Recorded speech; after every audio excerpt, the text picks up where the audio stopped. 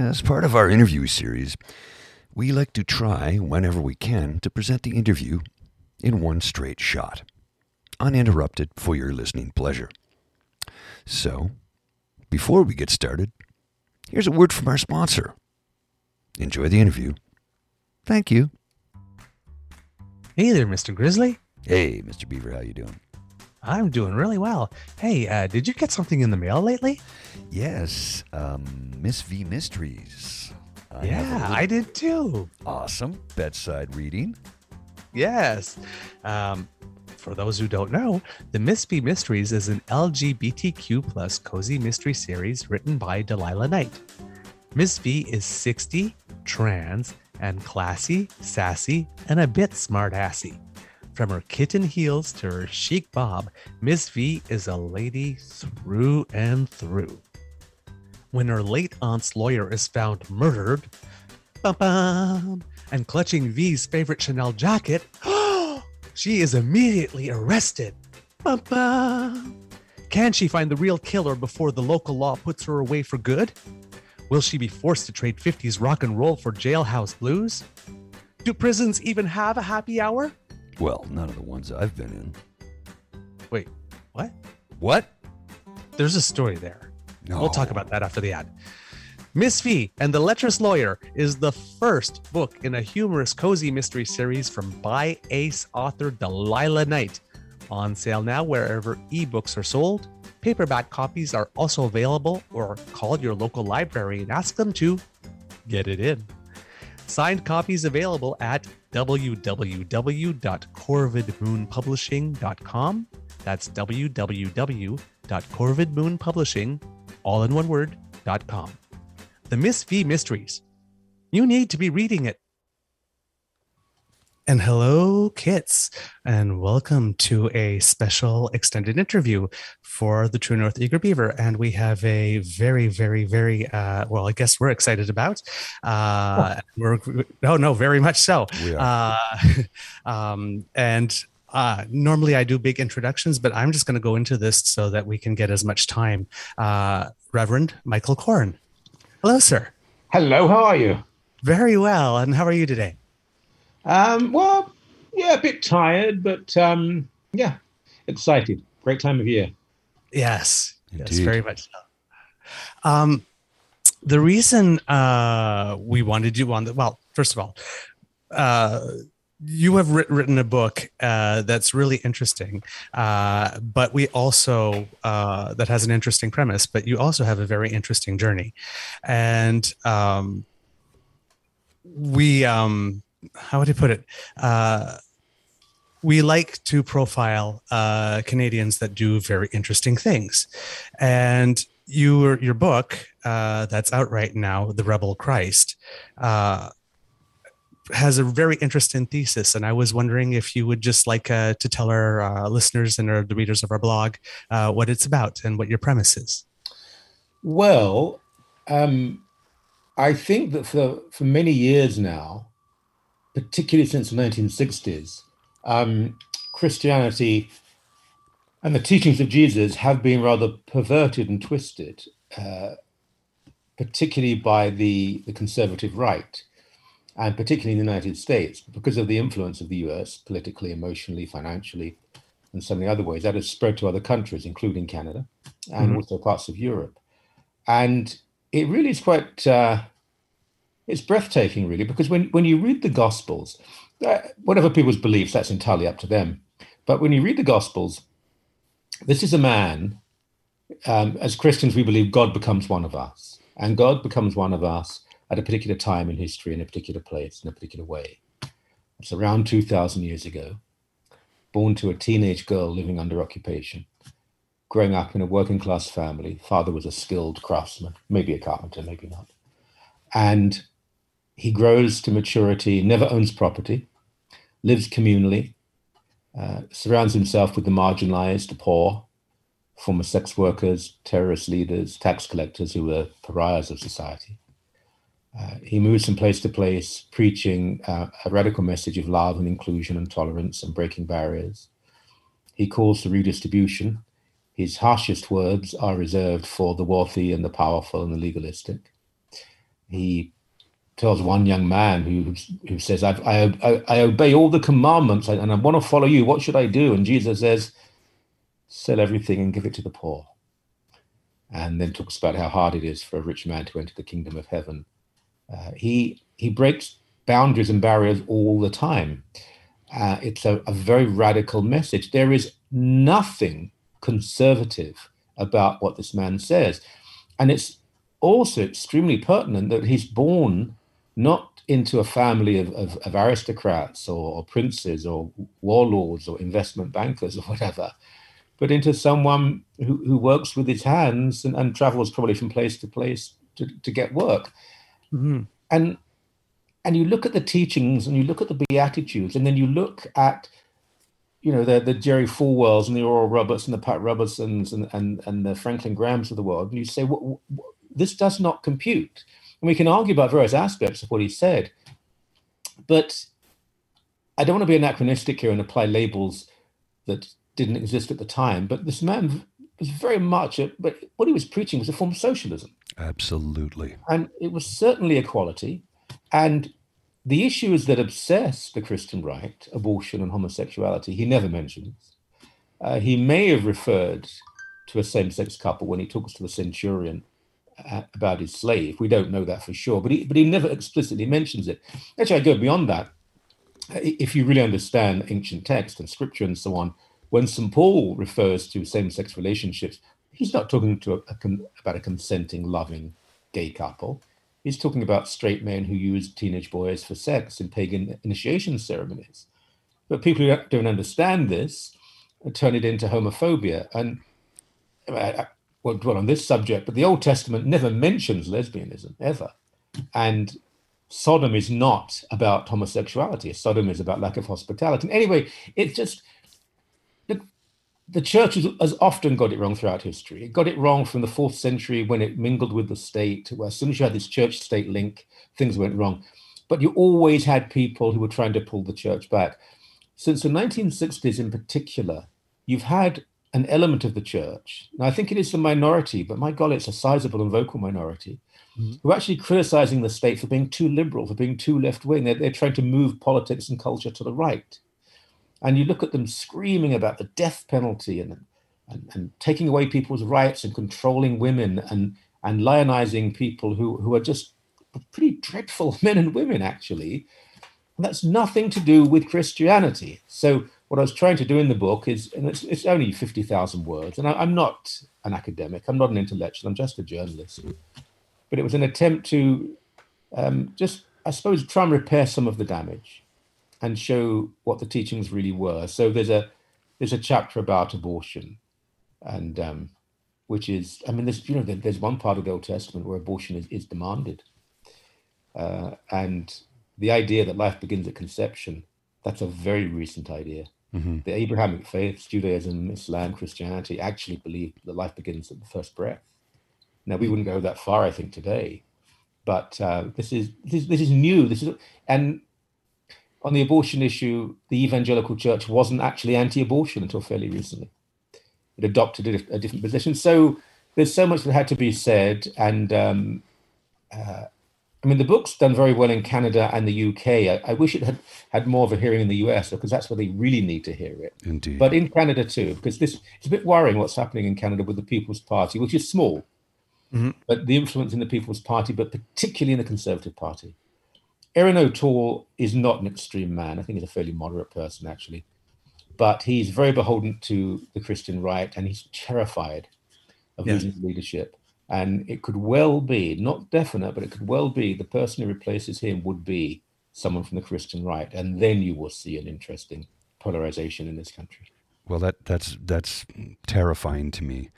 I mean, the former Progressive Conservative Party has been taken over by the reformers. I call them reformicons.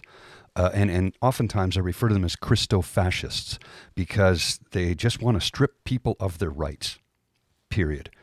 They don't know anything about Christianity or the teachings of Christ.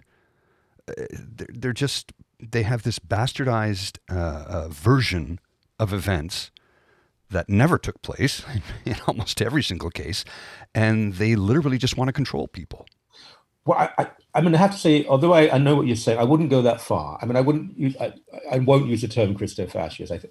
They're not. I don't think they're fascists, and I wouldn't link those two terms together. I have to say, but nor do I think they want to take away everybody's rights. But I do think they want to limit what we have taken quite rightly for granted, and I do think they're heavily influenced by a perversion of Christianity, which, as you say, has no basis in reality. And it's a great shame because the evangelical church, for many years, for many generations, was not of the right. You know, we think about the fight against slavery, for example. The evangelical, the nonconformist churches were often showing the way to other churches. You think about William Wilberforce, he was Anglican, but he's really more of the Methodist. The Labour Party in Britain was always said to owe more to Methodism than to Marxism. Tommy Douglas was a Baptist. Mm-hmm. So the idea that evangelicals were always on the right, that again is pretty recent. That's the 1960s onwards. And there used to be a very noble tradition within what they then call the nonconformist churches, those outside of Protestants outside of the established church. And they were radical. They represented working people and they campaigned for reform. But that's been lost. And you know, there's a wonderful move. I mean, the Pope is often tremendous, not always, but often tremendous on what he says. But this has really motivated the Catholic right to stand up against him. And so you have this coalition of the Catholic right and white evangelicals, because black evangelicals are different. Mm-hmm. And in the US, 81% of white evangelicals voted for Trump. I don't know the percentage of black evangelicals, but I suspect it was very, very low. I would think so, yes. Yes. When you were part of the evangelical movement for a while, is that correct? Well, I was Catholic, but I was certainly on the conservative wing. And, until about 8 years ago, I think I was wrong. I mean, I wasn't as harsh as some of these people we've been talking about, certainly not. But in a way, I did more harm because of that. Mm-hmm. Because, for example, on the marriage issue, I supported civil unions and I supported full legal protection for same-sex couples in employment and housing and so on. But I said no to gay marriage. And I think that was more damaging and I did more harm because I gave a relatively intelligent and moderate response. Mm-hmm. But, some screaming fundamentalists can be ignored pretty much. But doors were open to me because I would present a more reasonable case, but it was a damaging case. Yes. And I was against abortion. Now, again, I wasn't extreme. I mean, I believed in abortion I said there should be a law that said it was illegal after the third month, which frankly is the case in most of Europe, but it doesn't change very much at all because most abortions are before then anyway. But I think I was on the wrong side on that. On other issues, though, I was always a rather erratic conservative because I opposed the war in Iraq, mm-hmm. and I opposed the death penalty, and I supported welfare and socialized medicine. I wanted to forgive third world debt. So they are not conservative principles. Mm-hmm. But on issues of life and sexuality, I was wrong, and I did a lot of damage. And I've spent 8 years trying to put that right, and because you have to take ownership. Mm-hmm. Instead of just saying, "Oh, sorry about that, I got it wrong." That won't do. No, not you at all. You've got to take ownership of what you did and work to put it right, and maybe even pay a certain price. And I wouldn't volunteer to do that, and I didn't volunteer to do that. But it did happen that I did pay a certain price because a lot of people were very angry with me. And there's none so angry as a fundamentalist scorned, believe me.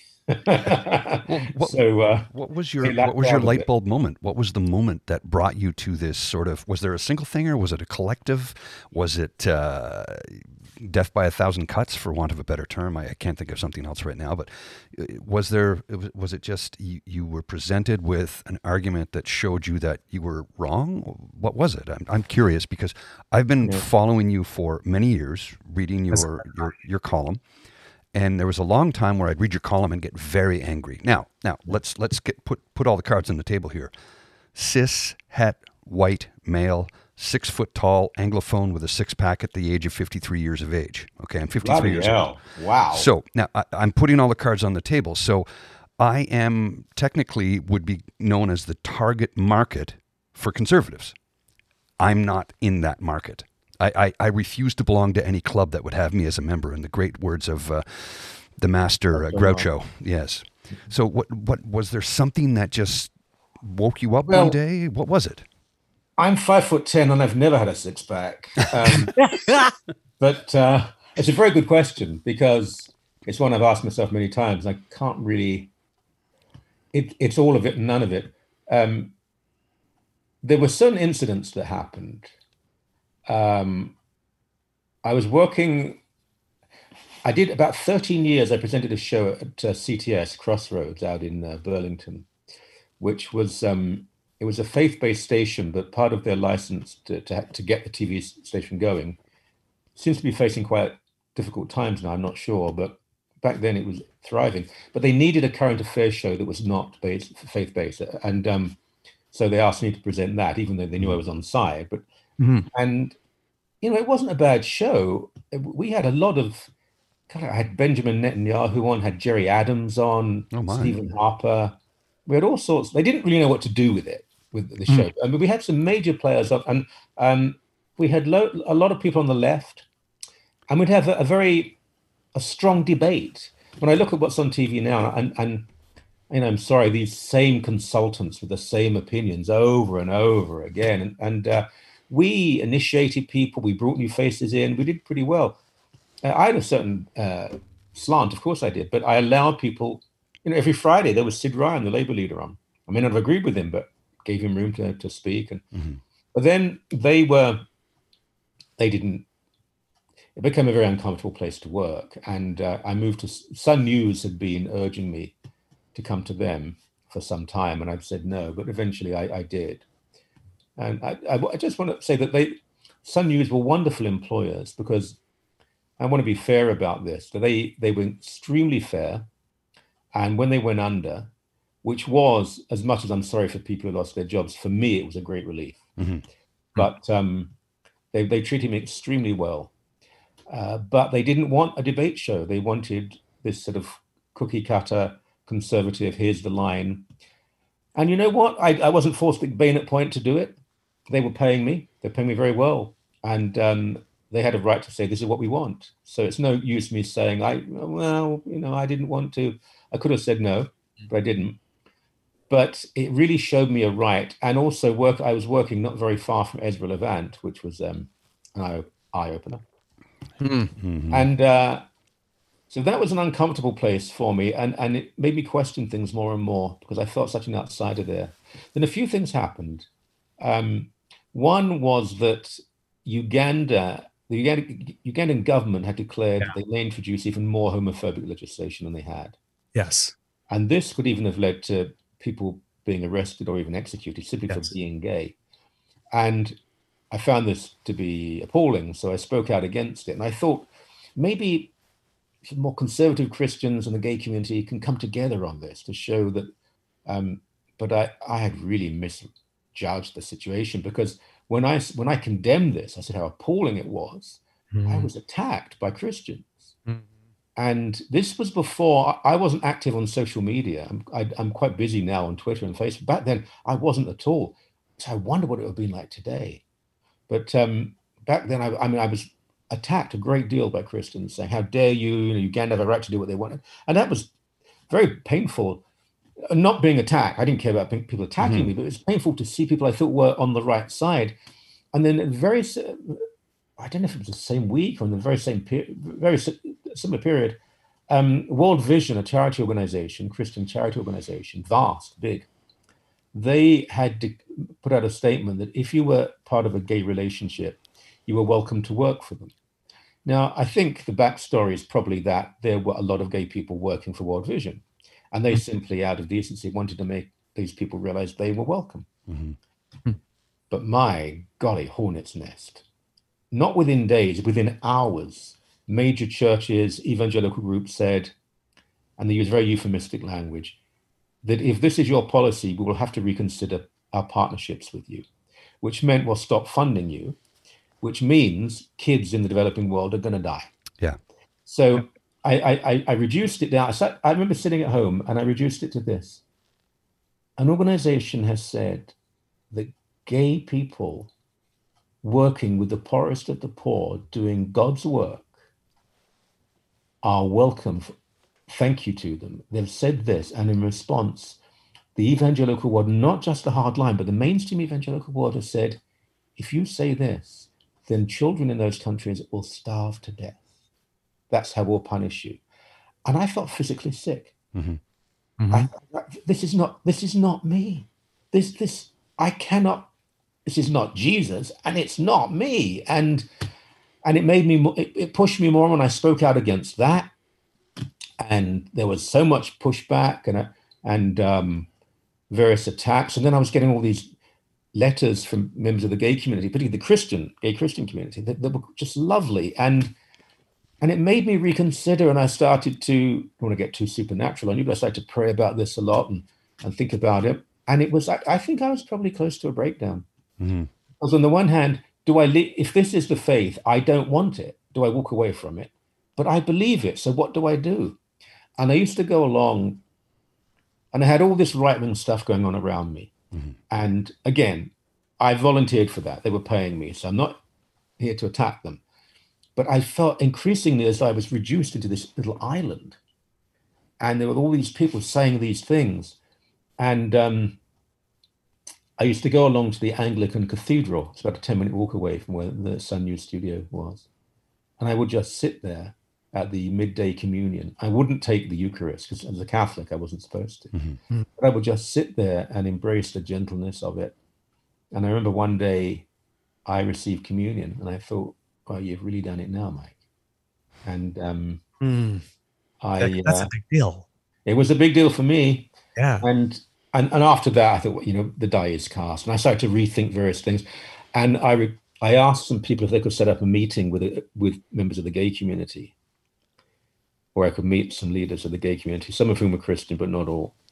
And a lovely person set up a meeting in a room in a hotel, had sandwiches there, I remember. And there were about 5 people.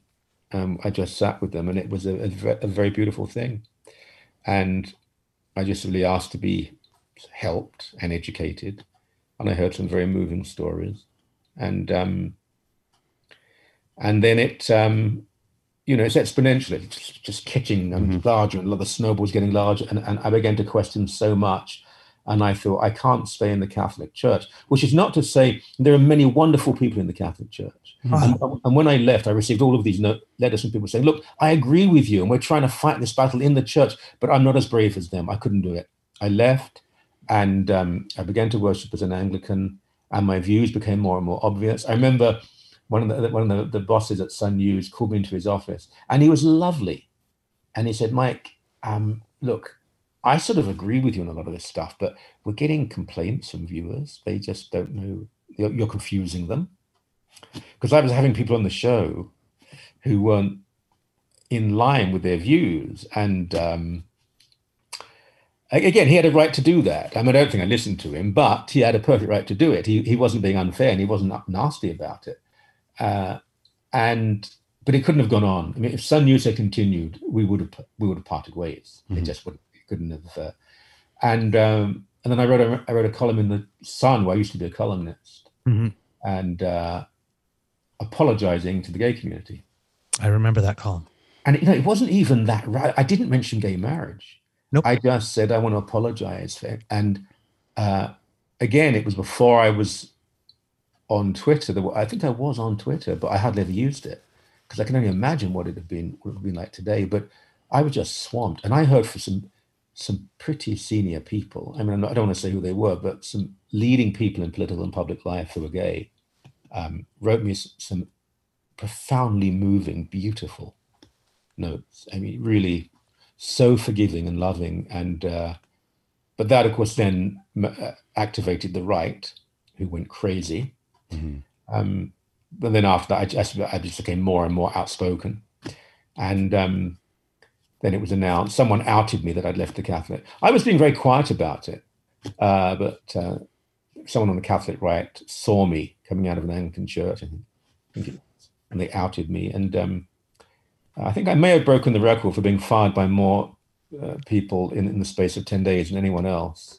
I was writing columns for about 4 Catholic newspapers. I do understand Catholic publications firing me, though, because it was difficult for them because I was fairly high profile, and it was announced I'd left the Catholic Church, and so how could they continue to, I mean, one of them, some of them are very nasty. One was very apologetic. I'm sorry, Mike, but we have no option. But there were other people who didn't need to fire me. They weren't Catholic, but they just, well, I mean, where I was for 13 years at Crossroads. When Sun News closed down, they asked me to come back and be a guest host on 100 Huntley Street. And I did a few of them, and I was booked for a whole bunch more. And they wrote to me and said, sorry, we're not going to have you back. We're severing links with you because of your views on gay marriage. Well, how very Christian of them, eh? Yeah.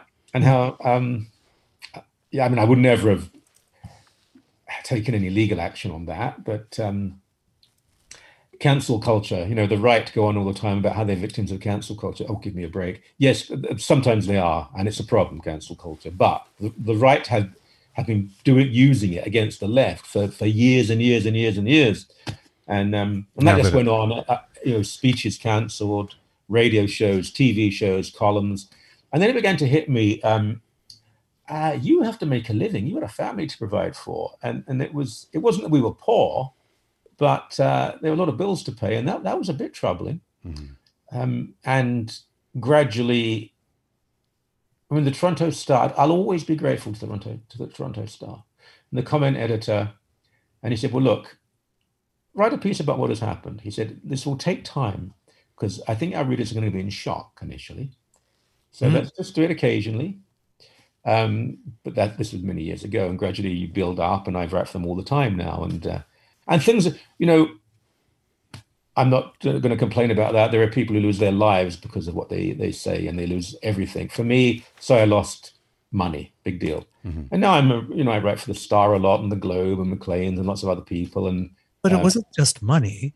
I mean, no, it was you were ostracized. There were networks and personal relationships. I was threatened. I had garbage sent to me in the mail. My family were followed.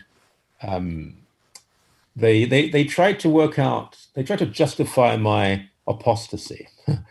So one of the theories was that.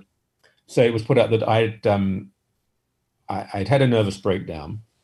I was doing it all for money, that's always intrigued me because where? I mean, the opposite had happened. I was just a liar. I was gay. I was having an affair.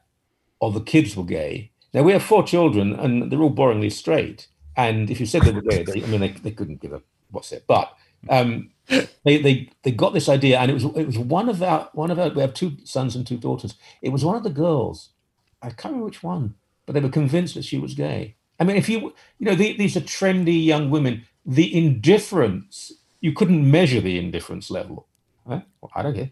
But I remember reading, comment sections are ridiculous, but there was a piece about me on one of these right-wing, very influential anti-abortion blog. And at the end of it, there were comments, and I just had a look at them, and one of them said, well, you should know his daughter is a homosexual. And the comment below it said, now I understand. Oh. But listen to this. I don't forgive, but I do understand. I'd rather my child had cancer. Oh my God. I swear to you, that's what it said. Now that was a comment. I mean, that wasn't written in the piece. Yeah. But, and even now I get it. I mean, this is 8 years ago, not very often now, but you still get these people, and it wasn't just there was a column in the National Post, and there were some. Now, there were wonderful people too. On the other hand, I had all these lovely people who were more progressive, gay, whatever they were, who were sending me, loving me to death. Plus, there were people who were hurt, who wrote to me very beautifully, who said, I don't understand it, Mike, but I love you. And there are a number like that. I can think of some right now. I mean, there's a couple of journalists out there who are conservative. I won't say their names. They were lovely to me. They said, Mike, you're my friend. You know, I disagree with you. I wish this hadn't happened, but you're my friend. But there were others. Oh, good Lord, there were others. If I may, yeah, I read your columns a lot too. When I was a teenager in early 20s, we'd have the Sun delivered to our home, and I am sorry. I am sorry. and well, it got progressively worse, but hasn't it? It really at the has. beginning, it wasn't so bad. It was a different style, and it was fine. And I was a debating student in high school, a member of the national team, and I studied communications. I mean, I get like writing for your audience and all that kind of thing. It was nice to get different viewpoints, and your column would confound me because I started off pretty much as a progressive conservative, and evolved into but like the concept of socially progressive and fiscally responsible. I mean, it's like, who doesn't want somebody that's like fiscally responsible so that we can have money to spend on things that would help people progressively, right? So that was my thinking of what a progressive conservative is, right? We save money where we can. We don't spend on useless stuff so that we can spend things on taking care of people. Right? And then, I figured out that that's not what it was about. But your column, and then you had columns, the column that you wrote about same-sex marriage, affected me a lot. I am gay, and unlike my co-host here, I'm not white. Well, not white enough that people ask me where I'm from fairly frequently. But do you have a six-pack?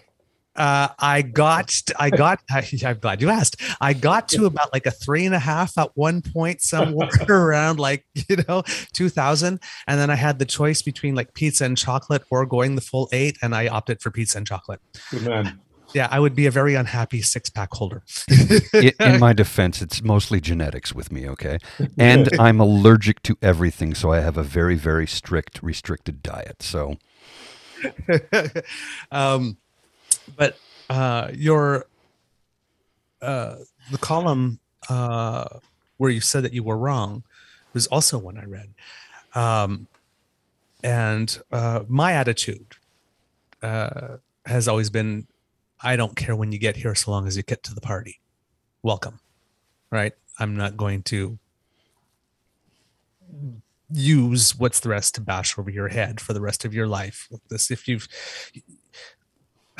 an apology, I've always told, a solid apology contains 4 parts, right? It's I'm sorry, actually saying the words, an actual recognition, saying why it is you're sorry, not like I'm sorry because you felt bad, or I'm sorry that you missed it. No, I'm sorry because I did this. Yeah.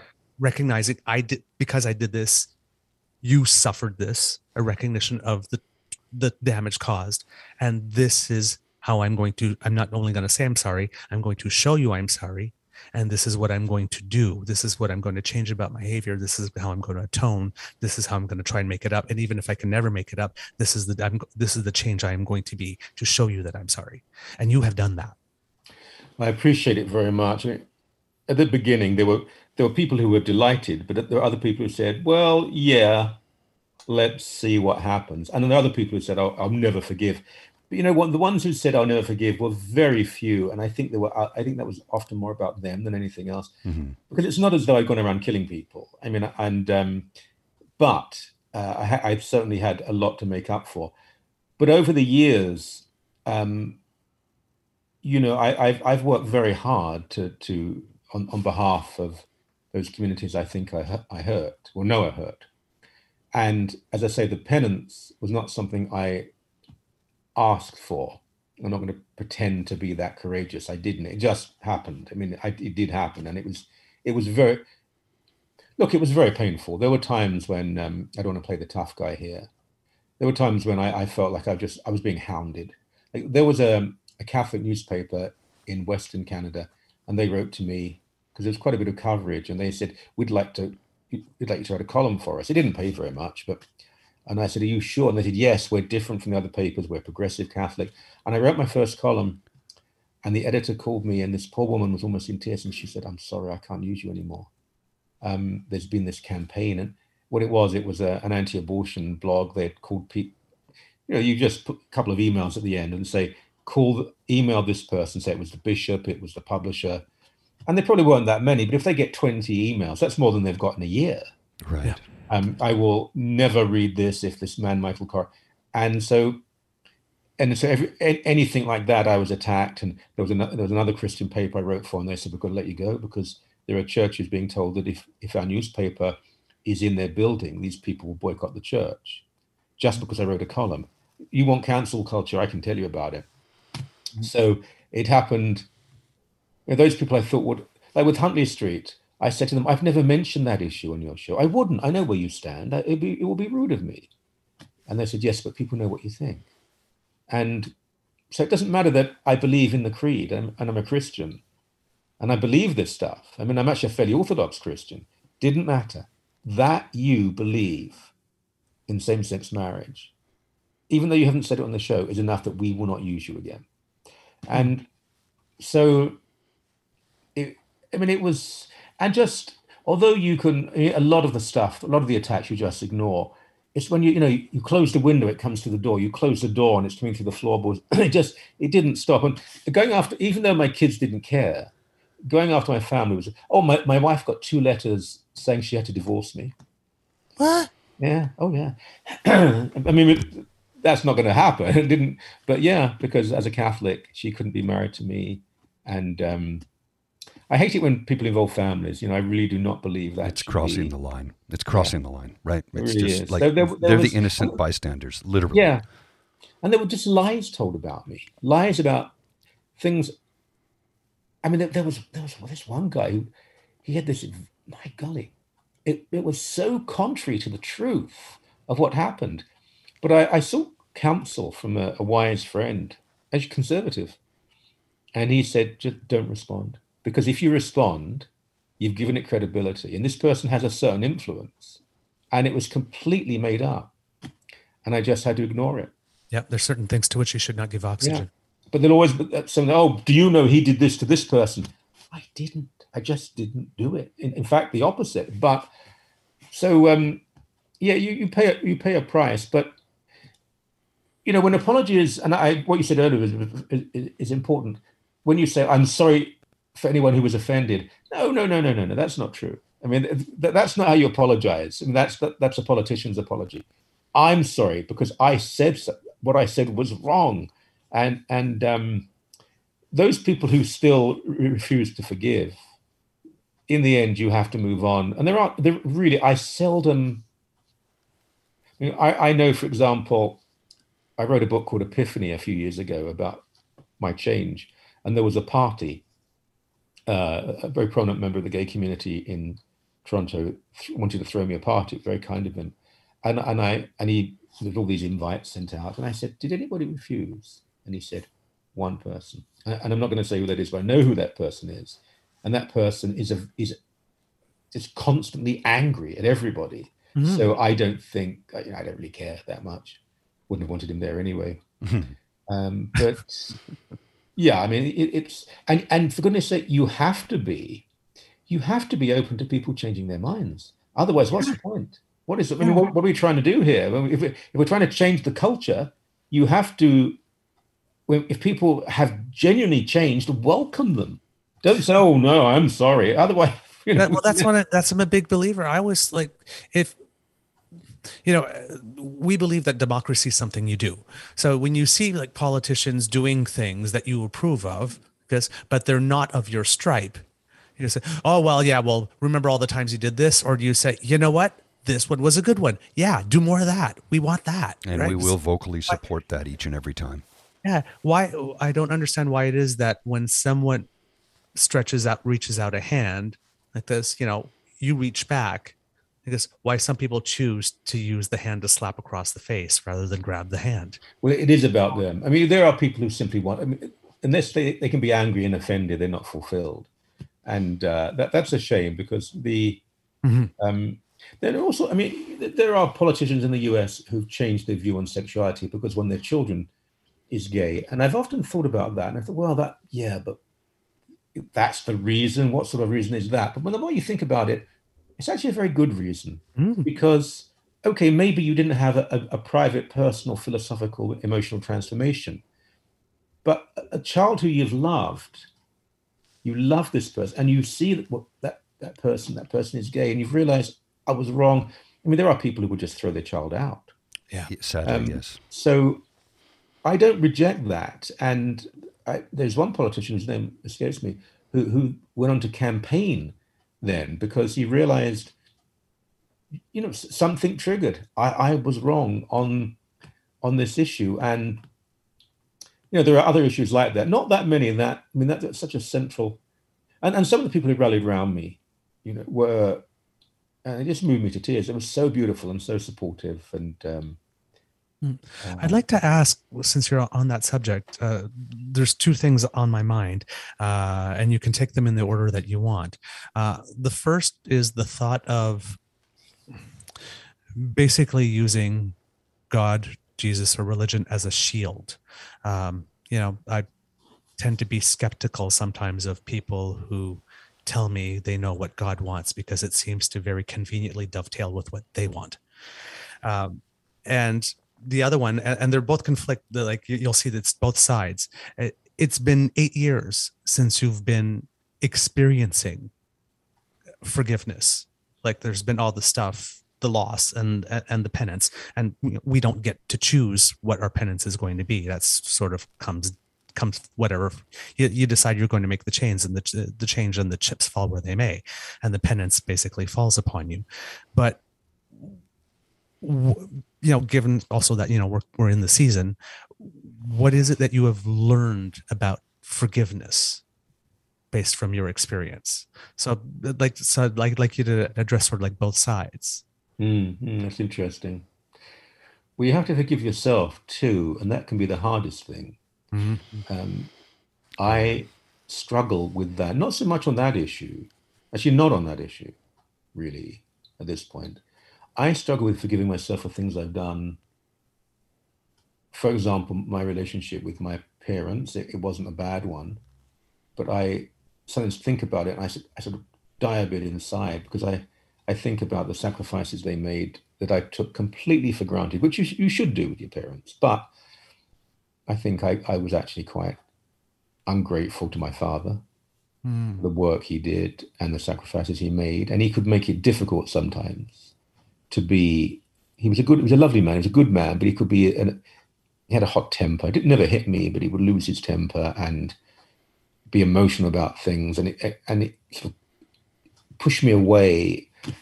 But I should have shown him more understanding and respect for how hard he worked and what he gave up for his children, really. And when I came to Canada, for example, I don't think I realized what it would have done to my parents. It was all about me. I think a lot of people do that, but even so, I feel I haven't forgiven. I find it very hard to forgive myself. Some of the small things I've done in life, I've never been a bad person, but I just think about high school and how I treated people and did I always treat them properly? And I don't know, as you get older, I don't want to get too maudlin about this, but there are things I've done that I find it hard to forgive myself. As I say, I haven't been particularly bad, but I think the banality of it all is probably what is so powerful. Forgiving others is something which is interesting, and I obviously, I'm committed to doing that. It can be difficult. There are people who are convinced they haven't done anything wrong to me, and would never apologize. And the Christian position on that is an interesting one, but I think you have to forgive anyway, even if they don't request it. I really do try to forgive them and show love towards them, but that can be a challenge.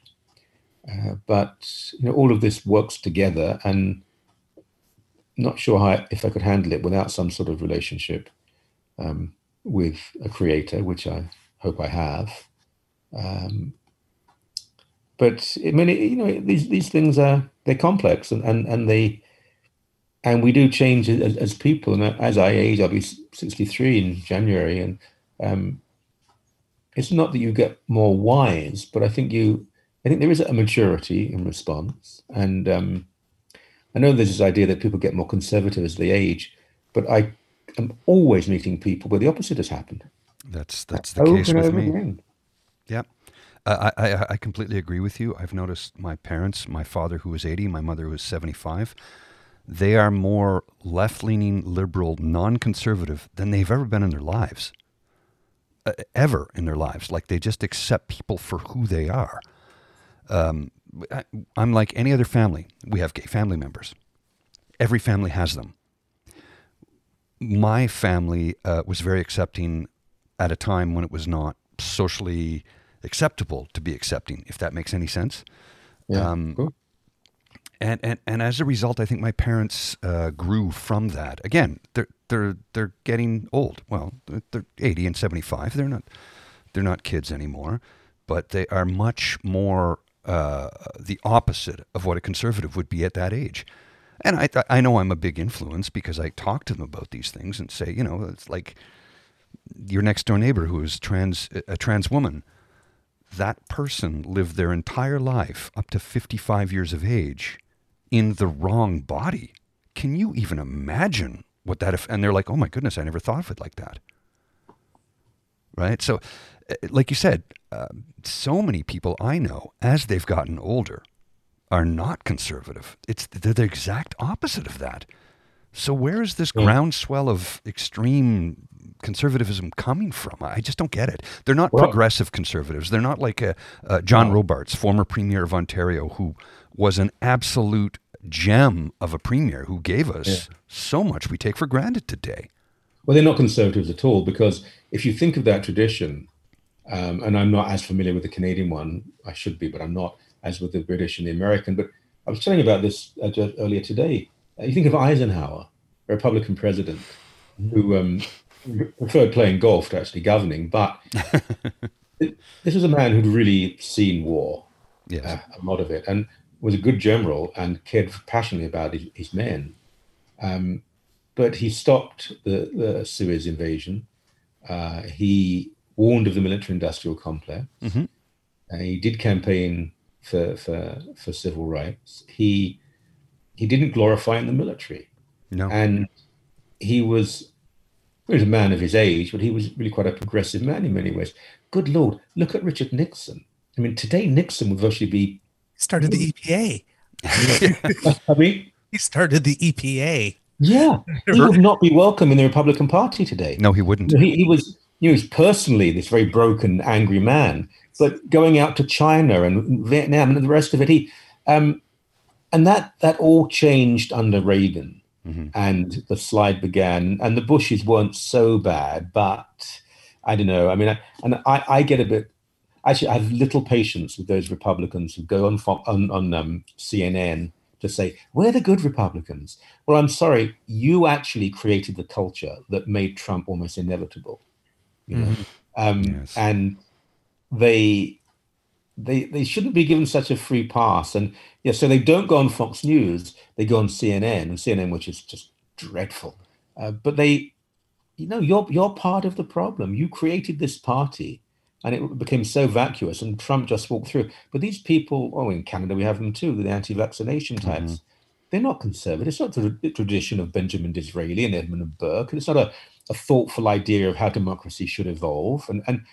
And Preston Manning had an article in the Globe and Mail.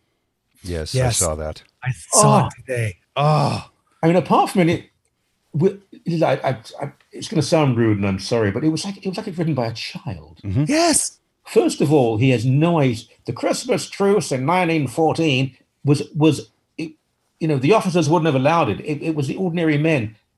There were loads of officers. That's right. I don't know, generals and so on, but the accounts written by captains and majors, there were loads of officers involved.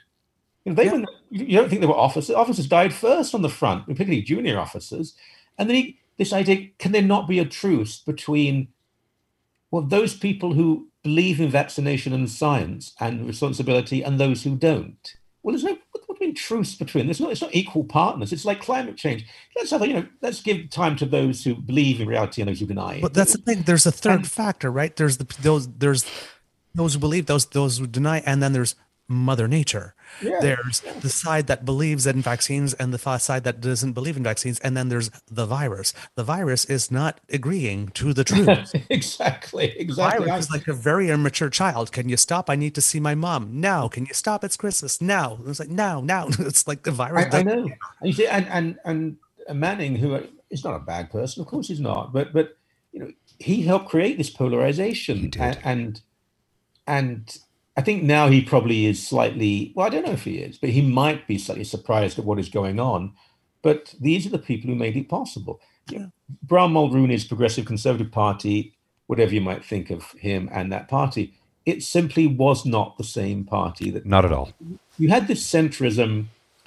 You had the Liberal Party and the Progressive Conservatives. Frankly, a lot of the time you wouldn't even know the difference between them.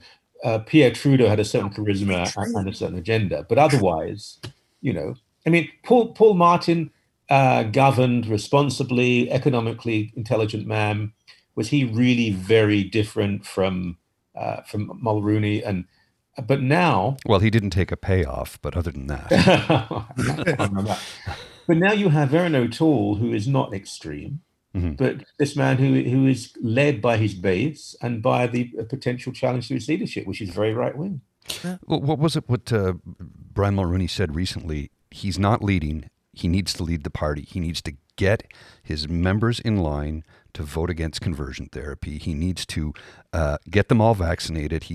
And I'm like, wow! Like just a few weeks prior to that, during the election, during the campaign, Brian Mulroney was here's the guy. He's the next guy.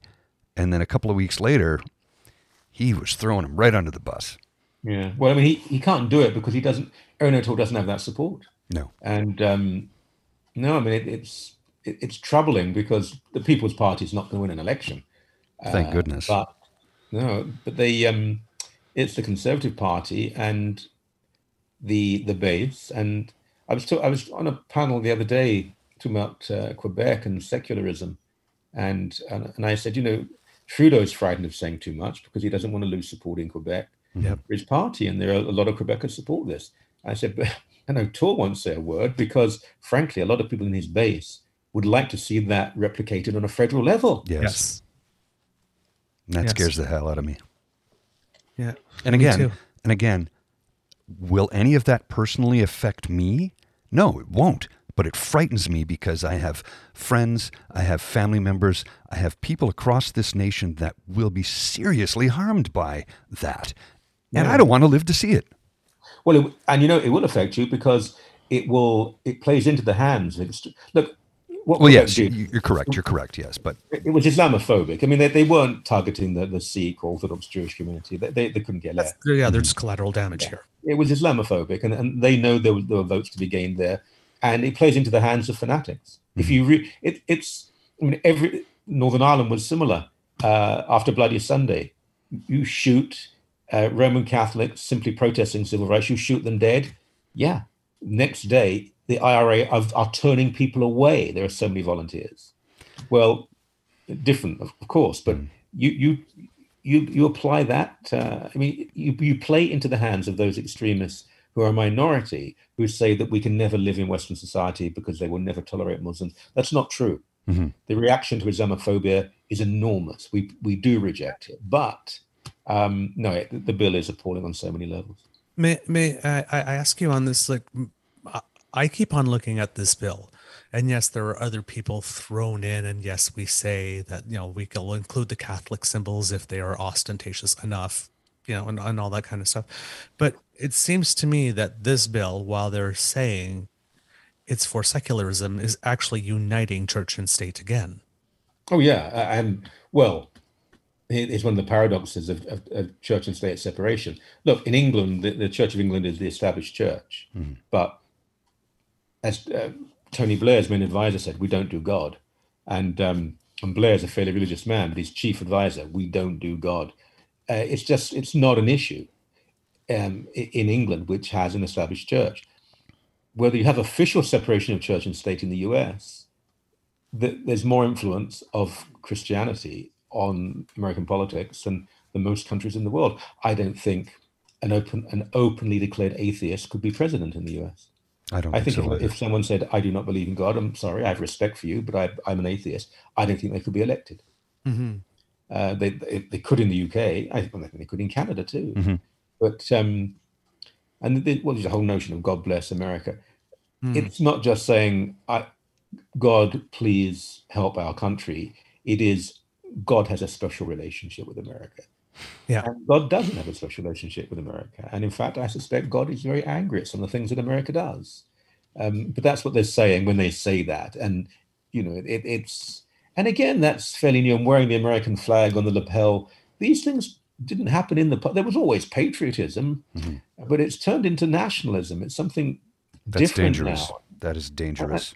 Yeah, it really is. And the best of the United States, and there is much that is wonderful, but the best of the US is being a little smothered actually by what is worst about it, and that does worry me in Canada. This is a great country, and I think we're going to be okay, but there are elements coming through, Yeah. and we saw it in the UK with Brexit. I mean, I'm a Brit. I spent the first 28 years of my life in Britain.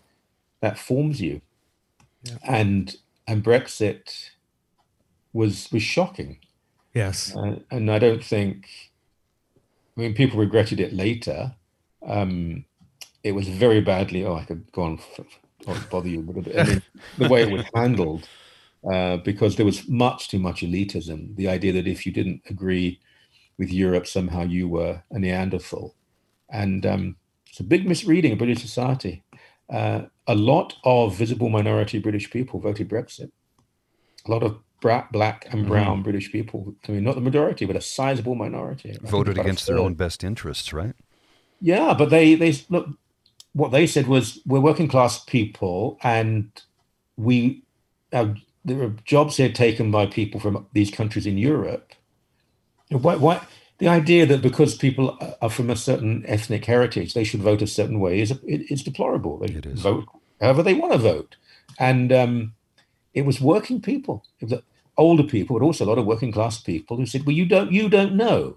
You see, you don't quite get it." And they may have been wrong, but various people from the European community working in the community, and they would conclude, "Why can't we have that job?" And it was exploited by people. And but I always remember when there was a letter signed by people like Benedict Cumberbatch and David Beckham, and all you usually lovely people, but they signed a letter, why we should stay in Europe. And I thought, oh no, because these are people who have never turned right when they got on an aeroplane in 20, 30 years. That their life is so detached from that of most people, and that is not what people want to hear. They don't want to hear that. They don't want to hear those who have so much telling them how to vote. Yeah, that just causes like a reflexive reaction to fly in the face of that and do the opposite thing, right? Now, you guys, it was almost an hour. I don't want to take up too much of your time. No, we had one more question for you, and then we'd like to end with some quick little questions. But the last, because I'd like to come full circle and get back to your book. Your path and your journey is interesting, and we heard about like the loss and the costs and the penance and the forgiveness, and how you've changed as a result. And if I may say, it seems that you are now a bit of the rebel reverend. Well, so in writing the book about Jesus being rebellious, what have you learned about your own rebellion? Good one. I take my inspiration from the Gospels, but there are some people in Christian history who are Christian socialists and some pretty radical people who do inspire me. And the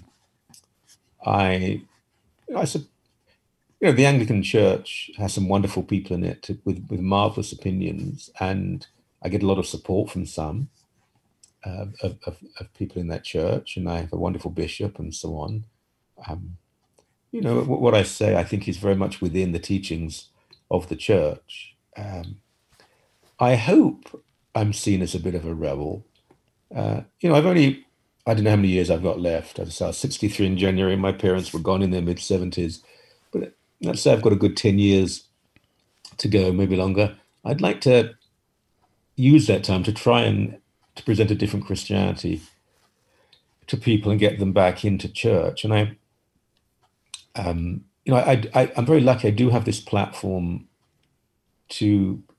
I was on CBC on the Sunday magazine, lovely show, and I spoke about my book, and it was a long interview, 20 odd minutes, and the audience is vast. It's like getting on for 1 million people, and I reached a lot of people.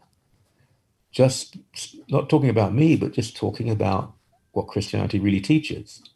And that's what I want to do. So every time I write a column in the Star or the Globe or whatever, people write to me and say, is that really what Christianity says? Well, yeah, it does. So if that makes me a rebel, terrific. I think it just makes me a Christian. Well, being a Christian, an actual one, is probably an act of rebellion. I think so. Especially in this day and age. I really think it is, honestly. And I think Jesus would be giving you the double thumbs up on that one. I do hope so. All right. Rapid fire questions. All righty. Nanaimo tarts or Nanaimo bars or butter tarts? I got too excited. Butter tarts. Okay, that's the first. You're the first. You're the first. Raisins or no raisins? Pardon me? Raisins or no raisins? Raisins. Yes, my man. Apple pie or mincemeat? Apple pie, but only of a certain kind. Like the apple pie my mum used to make, yeah. What was special about it? I don't know, I think my mum making it. I get it's that. The love. The number one. Place in Canada you most like to go to center yourself? Oh, well, it's really home. I mean, I like Niagara-on-the-Lake very much. But here, with my family. Okay. Person outside your field that you most admire? Stephen Fry. Oh, why? Okay. That's an interesting pick. Why? Well, he's a friend. But when all this happened 8 years ago, he was one of the people who rallied around me. And he's one of the kindest, most loving people I've ever met.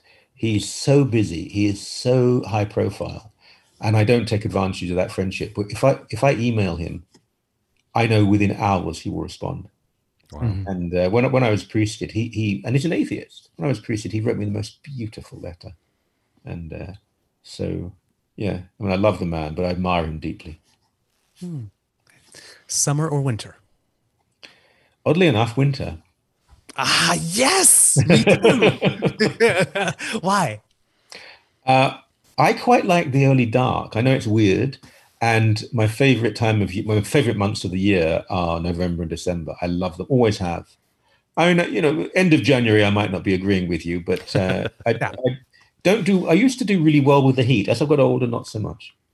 Okay. Rugby or football? By football, do you mean soccer? Yes. Well, I love both passionately. I mean, soccer, because from the age of 4 or 5, I was going to watch it. I mean, soccer is in the blood. I can't get it out. But I love rugby and I love watching. I mean, I do cheer for England. I love watching England play. And I played rugby a lot too. But if I had to choose, I think it would be soccer. And your side, who's your favorite team? Yes. Oh, I'm Tottenham born and bred. Oh, okay. All right. I went to White Hart Lane when I was 4, and then I went I've been nothing else. I mean, my dad was from Tottenham. My uncle, his brother, played for Tottenham reserves.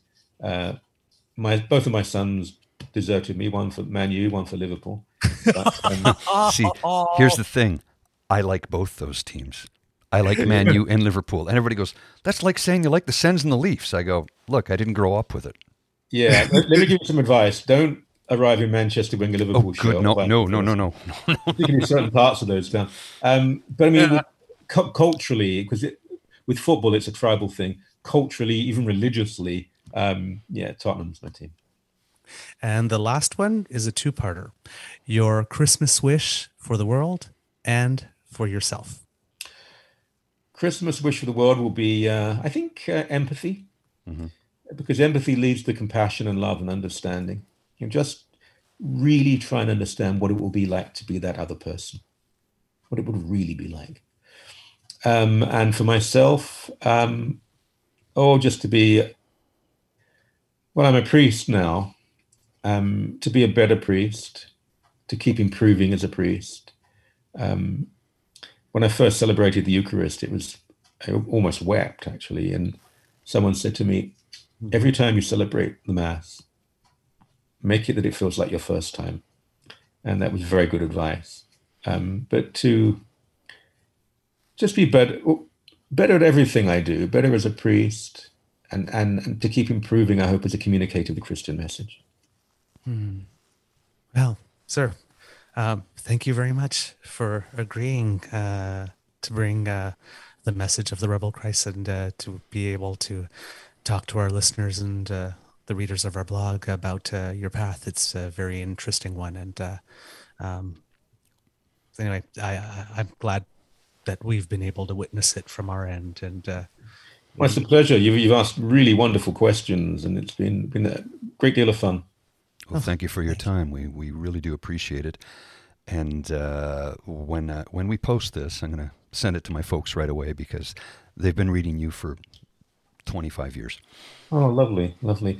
Well, wish them a Merry Christmas, and to you, have a wonderful and safe Christmas. And thanks, and to you too. COVID-free, I hope, and keep in touch, please. Yes, and Merry Christmas to you and all of you. All right. God bless you guys. All right. Bye. Take care. Bye. Bye-bye. Hello, kids. It's Mr. Grizzly, your friendly neighborhood grizzly bear, who is asking you how much you like this program. And I'm asking you if, well, you like this show, you like what you hear, and we're happy to do this for you, if you'd be willing to, throw us a couple of bucks as a tip. And the reason we do this, the reason we ask this question is because there are some production costs involved. We're happy to give this to you, but, feel free to send us a couple of dollars over coffee.com. And now, the website is ko-fi.com/eagerbeaver. $1, $2, 50 cents, whatever you can spare. It helps us with our production costs. Mr. Beaver. That's right, Mr. Grizzly. If you go to our coffee page, the recommended donation is $3, but it can really be anything you want, less or more if you happen to like this show especially. We reinvest in the show. As you can tell, the sound quality has improved since episode 1. And, we want to see where this show can go. Hopefully we can maybe get some correspondence one day, maybe film it for YouTube. If you guys have any suggestions of what you'd like to see the show become, of course, those are always welcome because, we do this for you. Every little bit helps. And of course, if you can't afford anything and you just like the show, then please, that's quite all right. Send us some comments. Let us know what you think of it. That means just as much to us too. And don't forget the website, www.ko-fi.com/eagerbeaver. Thanks, eh? The True North Eager Beaver podcast is an Eager Beaver, Mr. Grizzly collaboration. Research, story, and guest curation and copy written by the Eager Beaver. Recording, production, editing, and additional research by Mr. Grizzly. Music courtesy of Ben Sound, royalty-free music. Once again, thank you to our founding sponsors, the Peppermaster, the Miss V Mysteries from Corvid Mood Publishing, and CanadianTarot.com. I'm Matt Kundle, host of the Sound Off Podcast, the show about podcast and broadcast. Since 2016, we've been speaking with amazing people who have populated your ears for decades. Legendary broadcasters, research wizards, talent experts, podcasters, voice talent. Almost 400 stories, all for free. Subscribe or follow the Sound Off Podcast on Apple Podcasts, Spotify, Amazon Music, or at soundoffpodcast.com.